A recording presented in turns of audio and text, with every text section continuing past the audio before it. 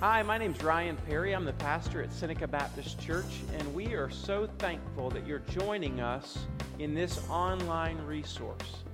Our prayer for you is that this resource would not replace your active involvement in a local body of Christ, but would rather be supplemental to it.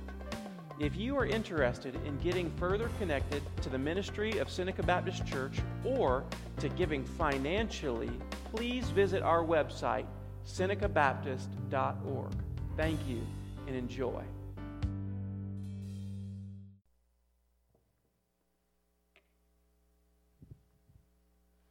All right, let's grab our Bibles and open up Matthew chapter 2. Charlie, you did a great job, girl. We're proud of you. That was awesome. That little sweet voice singing out loud, wasn't it? Good. All right, Matthew chapter 2. So we're going to do kind of like just a Bible study, and we're going to walk through verse by verse and looking at this passage, and then we're going to see what we can glean today from these wise men. These wise men. So this is what it says in chapter 2, verse 1. Are you there? Are you awake this morning? Amen? Listen, I know you're probably like me. You're still full from last night's supper, so don't fall asleep on me, okay? Here's what it says. Now, after Jesus was born in Bethlehem of Judea, in the days of Herod the king, behold, wise men from the east came to Jerusalem. Now, here's what we see, all right? We're just going to walk through it little by little.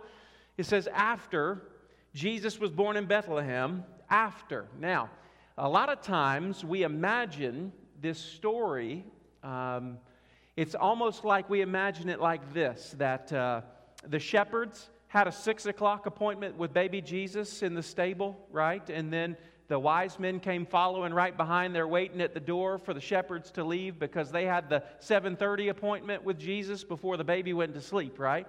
And so it's almost like we imagine that this happened on one day, but that's probably not the case.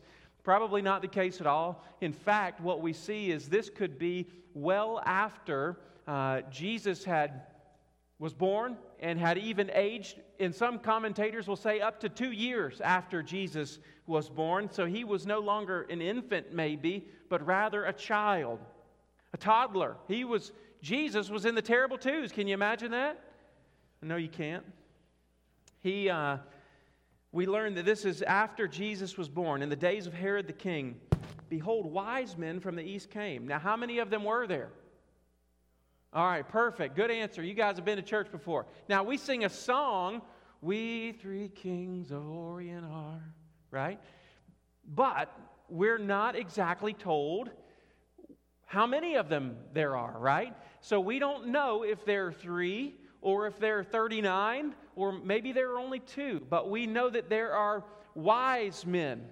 There are a number of them. We always say 3 because there are 3 gifts mentioned, but there are these wise men. Now, the word for wise men doesn't mean smart people. It is magi. Magi. Now, if you've done much Bible study of the book of Daniel, you've read the book of Daniel, and Daniel was in a group of people who were considered this Magi group. And inside that Magi group, in the Greek Old Testament, the Septuagint actually uses the word Magi 3 times in the book of Daniel to describe enchanters, astrologers, and magicians.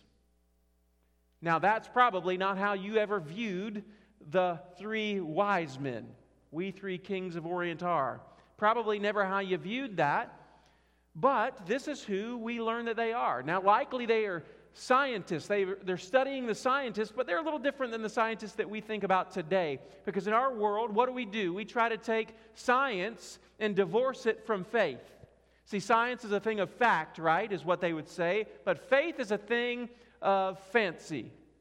Faith is something that is our stories told, and who knows if they can be proven or not. But what we see in this passage is that these 3 wise men, these magi, were studying the stars, but not divorcing the stars from what God might be saying in the midst of it. Do you see that? They are studying the stars. They're looking at what God had created, looking for the truth of the one who created them. And that is not what we see in science in our day and time. Now, I could get off on a lot of tangents about how science proves a lot of things that the Bible speaks of. But I won't. I'll move on. But these three are wise men. Now, it seems as though they might be studying astrology. Why? Because they're looking at the stars. Now, that's what they're doing. They're wise men, these magi from the east. Now, where in the east? Now, when we say Orient, where do you think of? What countries? China. Somewhere in Asia, like what we know of as Asia. And that might or might not be the case. Now, in Daniel's day, these magi were in Babylon. They were in Babylon. Now, Babylon is about an 800-mile trek from Jerusalem.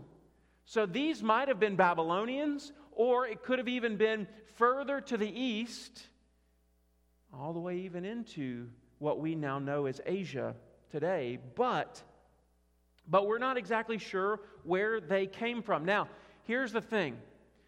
We don't need to focus on what we can't be certain of. So today we're going to focus on what we are sure of.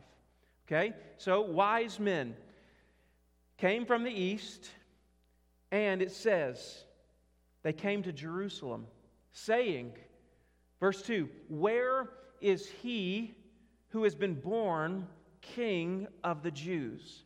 Now here is what we know about them for certain.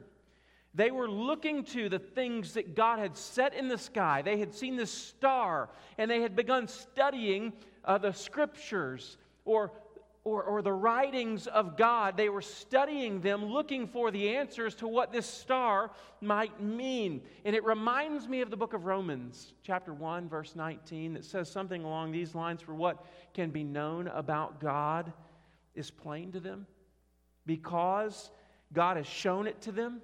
For His invisible attributes, namely His divine, His eternal power and divine nature, have been clearly perceived ever since the creation of the world in the things that have been made, so they're without excuse." Now, here's what we know. We know that creation speaks to a creator. And that's exactly what we see in this passage, is these people are looking to creation for the one who created all things. They're looking at what God made and said, if this is not evidence of a creator, I don't know what is. Now, what does that creator want to say to me? Jeremiah 29, verse 13 says it like this: "You will seek me and you will find me when you seek me with all your heart." With all your heart. And this is exactly what we see in the passage. We don't know exactly how many of them there are or where they came from exactly, but what we know is they're looking to creation and they're seeking the God of creation with all of their heart, and God finds it a pleasure to reveal Himself to those who seek Him. Now, let me just stop for a second. Many of us might say, "Well, Ryan, God's never revealed Himself to me." And I just want to show you through the Scriptures that God is not playing a divine game or cosmic game of hide and seek where He's hiding from you. But rather, God delights in showing Himself to people who would seek Him. So I just want to put this back on you. God's not revealed Himself to me. Have you sought Him with all your heart? Have you made Him the highest desire of your mind and your heart and your soul? Are you seeking God with all that you are? I promise you, if you will, I'll make a deal with you. If you will seek God, He will reveal Himself to you. Why? Because He promises to. And there's nothing that He wants more than to let those that He created come into contact with Almighty God. They were devoted. They were devoted in their search. How do I know that they were devoted? Now, let's just say they were from Babylon, 800 miles.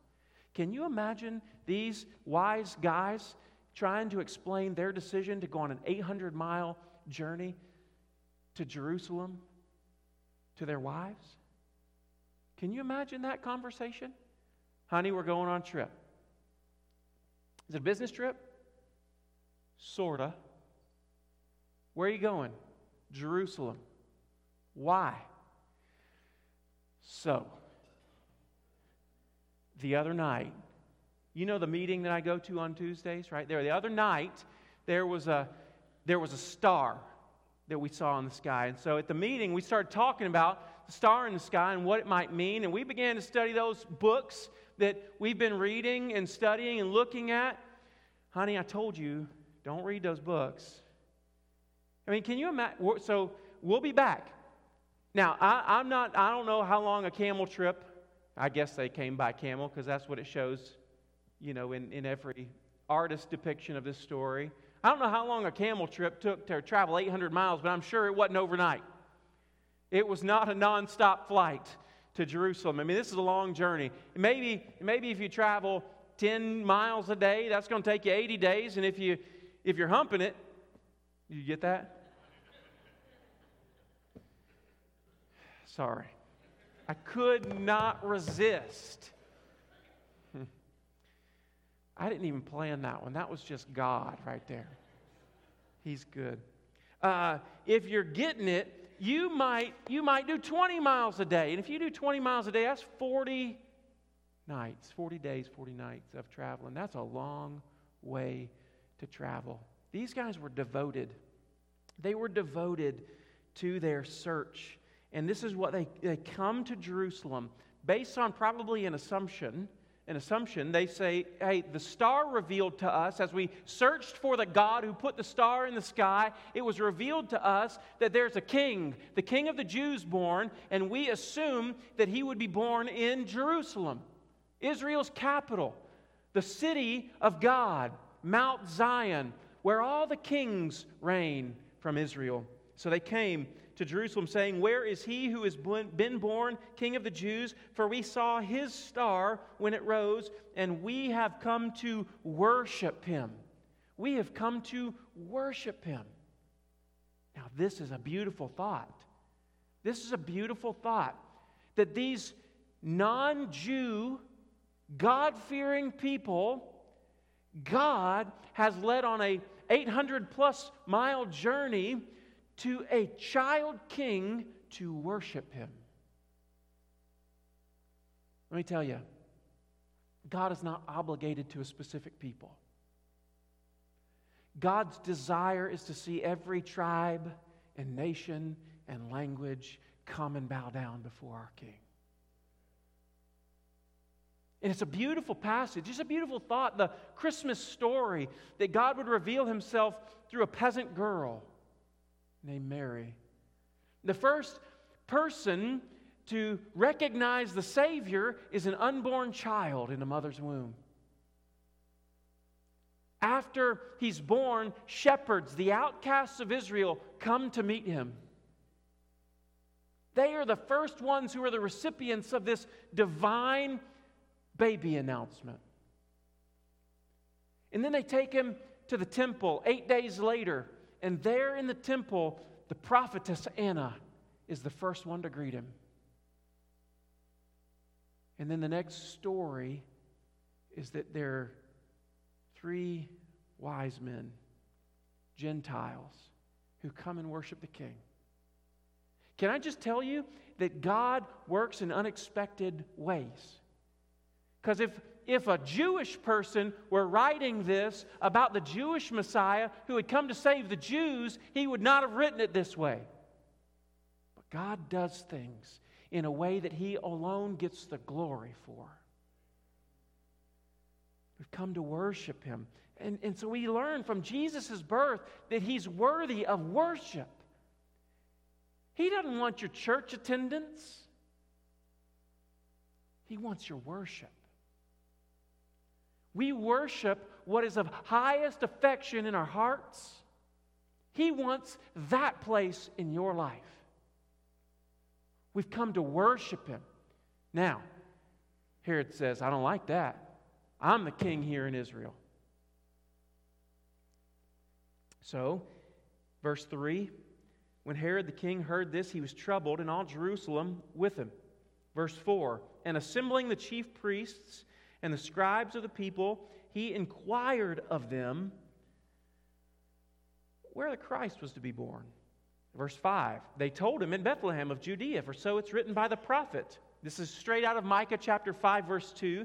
And you, O Bethlehem, in the land of Judah, are by no means least among the rulers of Judah, for from you shall come a ruler who will shepherd my people Israel. Now, I just love the promise in Micah chapter 5 that out of a no-name town in Israel, but it's David's town. Out of David's town in Israel, there's going to come a ruler, a king. But he just won't be king, but he's going to be like David himself. He's going to be a better David. See, David was a king who was raised as a shepherd. Jesus would be a king who is also the good shepherd. He would be the last king. He will be the King of kings. And he will be the shepherd of all. It's a beautiful passage, a beautiful truth.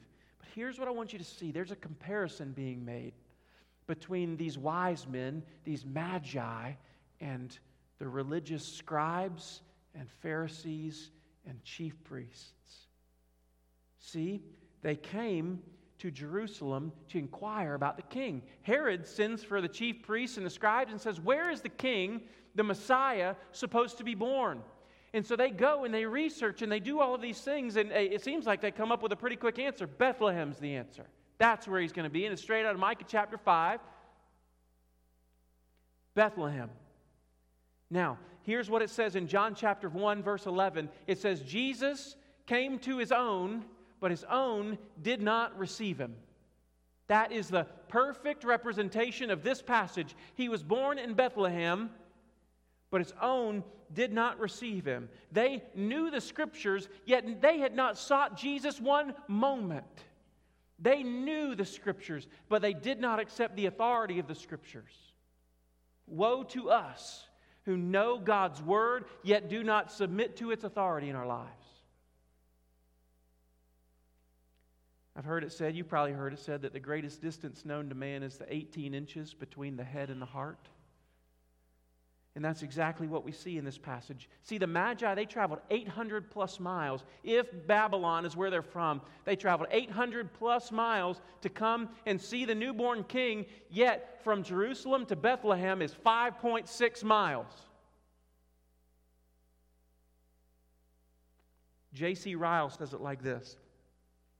How often the very people who live nearest to the means of grace are those who neglect them most. Familiarity with the sacred things has a tendency to make men despise them. He continues, there was a knowledge of Scripture in their head, but no evidence of grace in their heart. Now, do you remember of all of the places where Jesus was rejected by an entire city, where was he rejected? Nazareth, his hometown, the town that Jesus grew up in. See, familiarity with Jesus and his family and his lineage brought contempt for him. Now, I'm not trying to be harsh to each one of us, but there is a warning in there for you and for me who were raised in the church and are familiar with the Scriptures, that we might be familiar with them, but never let the familiarity in our hearts and in our minds breed contempt for the Son of God. May the familiarity with the Scriptures never cause us to deny God's grace in our lives. Never cause us to think that we are okay and we don't need His grace, but rather may the familiarity of the Scriptures push us into the grace of God even further. See, just remember, the purpose of the church, the church is not that we might come here and learn more. Now, learning is good, amen? We all need to be growing up in knowledge of God, but that's not the only purpose. Now, I have a confession. Last night, I ate an incredible dinner. I had 2 plates of it. Can I get a witness? Miles is with me. It was good. But here's the problem. I might I'm not sure where the line of enjoying the meal turns to gluttony, but I was on it. I might or might not have stepped into gluttony last night. Because not only after my 2 plates of dinner came a plate of dessert. Glory. But, do you know sometimes the American church is guilty of being gluttonous in learning while being anemic in obedience?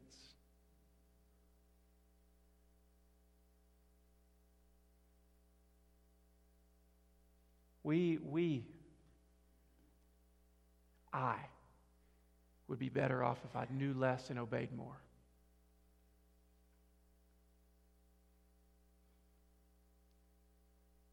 Do you know you can go to different congregations and you can sense their level of education and learning?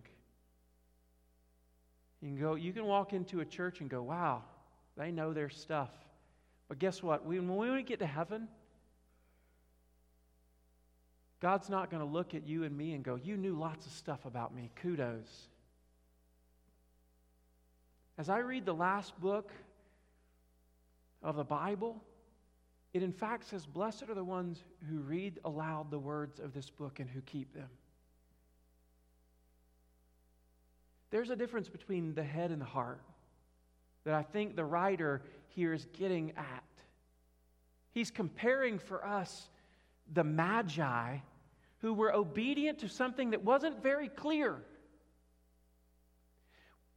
in comparison to the people who knew very specifically what God had written, yet had not sought Him at all.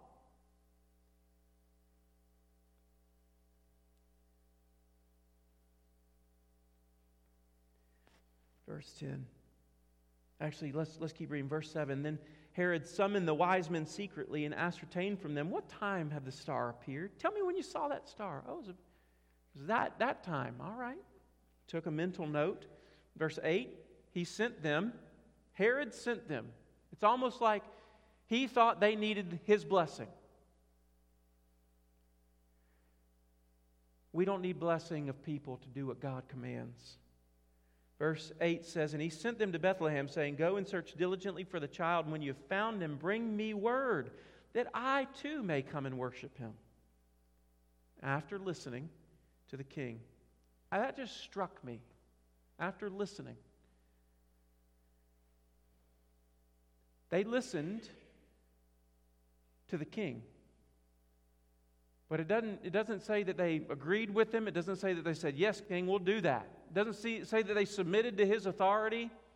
It just says they listened to him and then they left to do what God had called them to do. And later on we find that before they were listening to the king, they were listening to the King of Glory, who said, don't go back to Herod. The King of Glory had their ear.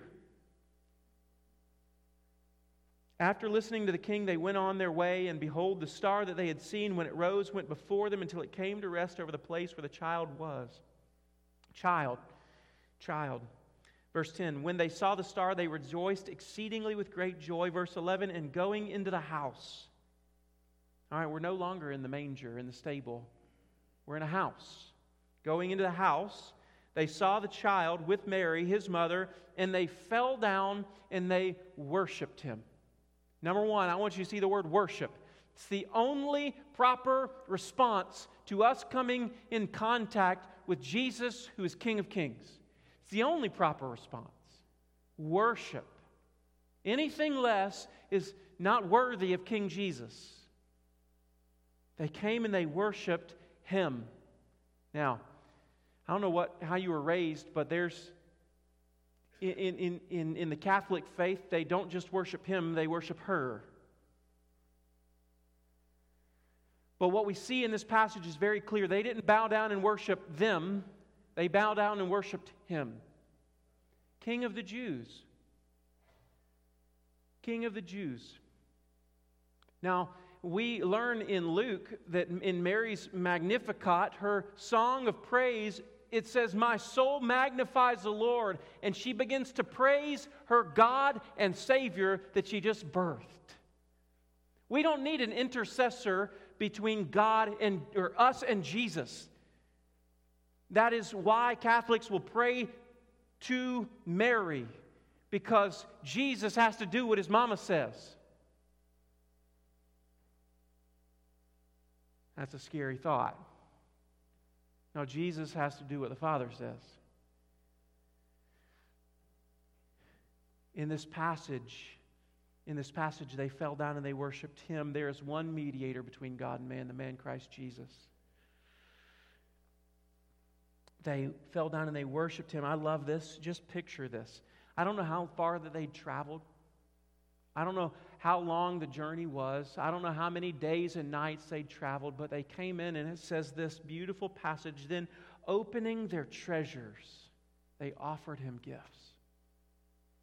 Opening their treasures, they offered him gifts. What are the gifts? Gold, frankincense, and myrrh stuff. Amen.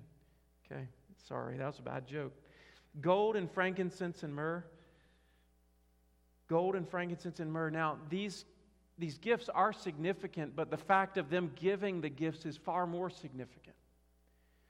The fact that they came in with their hands full of treasures and laid them down before the King of Kings is significant to you and to me because we think often that life is about treasure.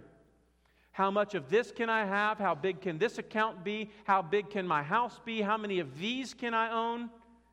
And what we learn is that when we come in contact with Jesus, all of those things no longer matter because the one before us is greater than the things that I have stored up for me. We learn that treasures of this world don't matter. Jesus even says no one can serve God and mammon. We can't have two masters. Have one king.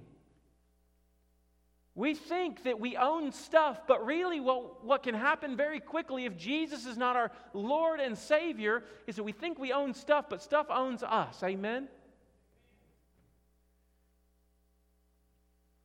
But it says they came and they brought their treasures and they laid them before him. They opened their treasures to him and gave him gifts, gold and frankincense and myrrh. Now the gold is the gift of a king. It's a kingly gift. Do you remember when the Queen of Sheba came to visit Solomon? She brought him lots and lots of gold because it was the only gift fit for a king. Interestingly, you think about the next passage, which says that an angel of the Lord appeared to Joseph in a dream and says, "Rise and take your family to Egypt." How in the world would a peasant carpenter afford the Egyptian Airlines ticket for a family of 3? Even in these gifts, we see God providing for the safety of his Messiah, and we see God providing and sending the Messiah to Egypt so that Hosea could be fulfilled. Hosea chapter 11, verse 1, "Out of Egypt I called my son." So this gold was given as a gift to the king. It's pointing to Jesus' kingly state. Frankincense, the second gift. In the Old Testament, it was mixed with oil and used to anoint priests. Not only was it used to anoint priests, but priests would use it in their worship of God. They would mix this incense, frankincense, and offer it as an offering of thanksgiving and praise to God. It was always offered with the food offering and never with the sin offering. Think about that. Frankincense is always a gift of praise and adoration and thanksgiving, and it was never given in line with the sin offering. And I think that points to the sinless nature of Jesus. It also reminds us that Jesus is the high priest. It's these wise magi. These magi came from afar and anointed him king and priest. And then myrrh. Myrrh was used for 2 things. Number 1 is easing suffering and pain. Do you remember when Jesus was on the cross in John chapter 19? They filled a sponge with sour wine. One version says that they filled a sponge with sour wine mixed with gall. It's to ease the pain of suffering. And it was also used for embalming a body. Now, if that's not an odd gift to bring to a baby, I don't know what is. Hey, Mom, we brought you a gift. Now, do you remember our Child Development Center video just a few weeks ago on Wednesday night? They did a video and they retold the story. Was this SCA or was it SCA? Okay, SCA, the school here at our church. They did a video retelling and asking questions to children. And one girl said, if you were going to bring gifts to baby Jesus, what would you bring? And she said, diapers and a casserole. That would have been helpful. Right? Myrrh? A fragrance of death? To a baby? It's pointing forward. See, even in the gifts that they're bringing, they're telling us who this one is, this king. He would be a king. He would be a priest. And not only would he be a priest, but he'd be a sacrifice.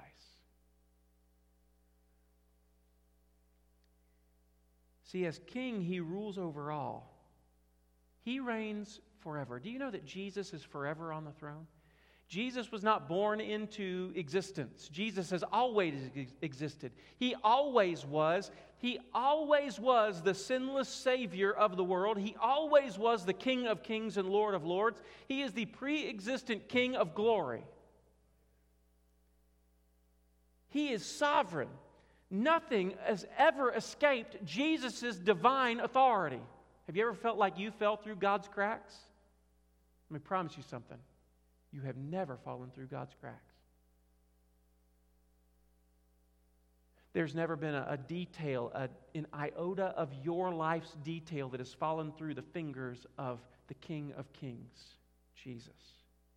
There's nothing in your life that is accidental or coincidental. Those things don't even exist in the economy of God. Isn't that good news? He is King. He is worthy of our worship and our praise. He is priest. And as priest, he makes intercession on your behalf to God. He alone, God alone, mediates the covenant between holy God and sinful man. 1 Timothy 2:5, I quoted it a minute ago, there's one God and there's one mediator between God and men, the man Christ Jesus. He intercedes for you. He intercedes for you. As priest, he also offers a sacrifice for sins. The once and for all sinless substitute, the sacrificial lamb for sinful man. Hebrews chapter 9 verse 26 says it like this, but as it is, he has appeared once for all at the end of the age to put away sin by the sacrifice of himself. If that's not a humbling passage, I don't know what is. That the means by which God would pay your sin debt is by sacrificing himself. Hebrews 10:12 says, when Christ had offered for all time a single sacrifice for sins, he sat down at the right hand of God. What does he sit there at the right hand of God and do? He intercedes for you as priest. He intercedes for you day by day in the throne room of God. Do you know that Satan is the accuser of the brothers? You know what Satan does day after day? Accuses. This is how my world works. Ryan, I sin. Surprise. I sin. And when I do, Satan slides in. He slithers into my brain. Ryan, if your church only knew what you thought. How could God even love you? Why would God let you go to heaven? Why would he forgive you?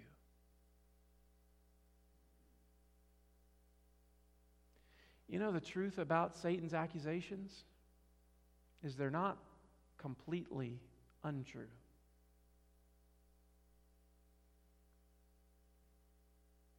Why would God forgive me? why would He let me into heaven? Why would He love me? But the mediator intercedes for me. And He intercedes for me not because of what I've done. He intercedes for me based on what He has done.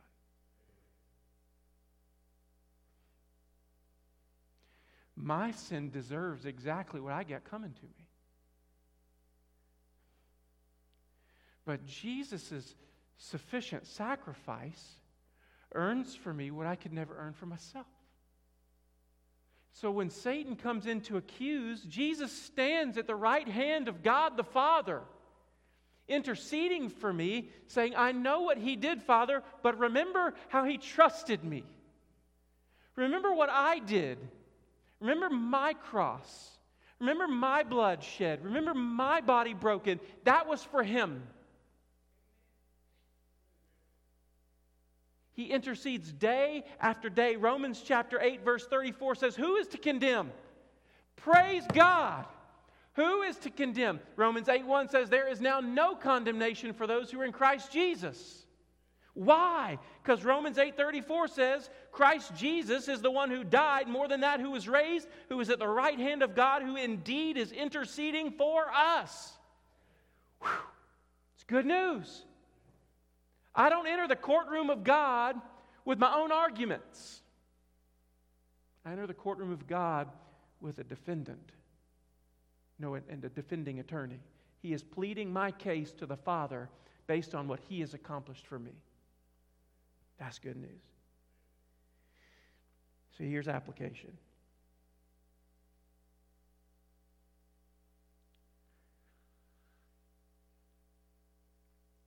I don't know where you are today. And you might find yourself in the religious no, like the scribes and chief priests. Or you might find yourself more like the Gentile magi. Or you might even feel like you're not even one of those guys because you're not seeking the Lord yet. I don't know where you're coming from, but followers of Jesus come from lots of different places. And it doesn't matter where you start from today or where the road of life has taken you. What matters today is that you begin a journey of seeking God with all of your heart and soul and mind and strength. And I promise that if you seek Him, He'll reveal Himself to you. And I promise that the more you seek Him, the more you'll find of Him. The deeper you dive into the depths of His love for you, the greater distance that you will see His love spans for you. You will never plunge the depths of God's riches and mercy and grace for you. So dive deeply, seek Him, pursue Him with all your heart. And it doesn't matter if it's 6 miles or 800 miles, seek Him and begin the journey of obedience today. See, wise men still seek Jesus today. So have you sought King Jesus? I don't mean did you walk down an aisle and pray a prayer, get baptized. Please, brothers and sisters, that does not make you saved. That makes you wet. But when you seek Jesus, James says it this way, when you receive the implanted word, which is able to save your soul. Maybe you've sought Jesus, and maybe you've found Him, and maybe you're a follower of Christ. Don't stop seeking Jesus just because you got Him, because you can never get to the bottom of Him. Have you opened your treasures to Him to give Him gifts? Yeah, that seems like a weird thing to say. Like, what kind of gifts would Jesus want from me? Romans 12:1 says, I appeal to you, therefore, brothers, by the mercies of God.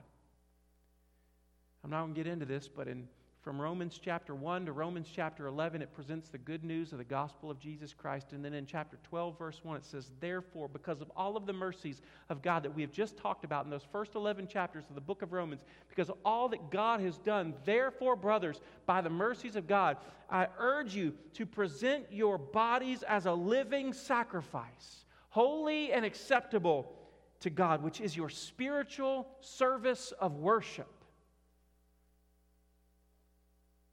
What does He want from you? He wants you surrendered. Alistair Begg says it this way. He asks this question. He says, speaking of the Magi, he says, we know that they arrived with the treasures of earth in their hands, but did they leave with the treasure of heaven in their hearts? Today, that's a question for you and for me. We can give Him all the gifts of the world, all the treasures of earth we can lay down before His feet, but if you don't leave with the treasure of heaven in your heart, you're coming and going in the same state.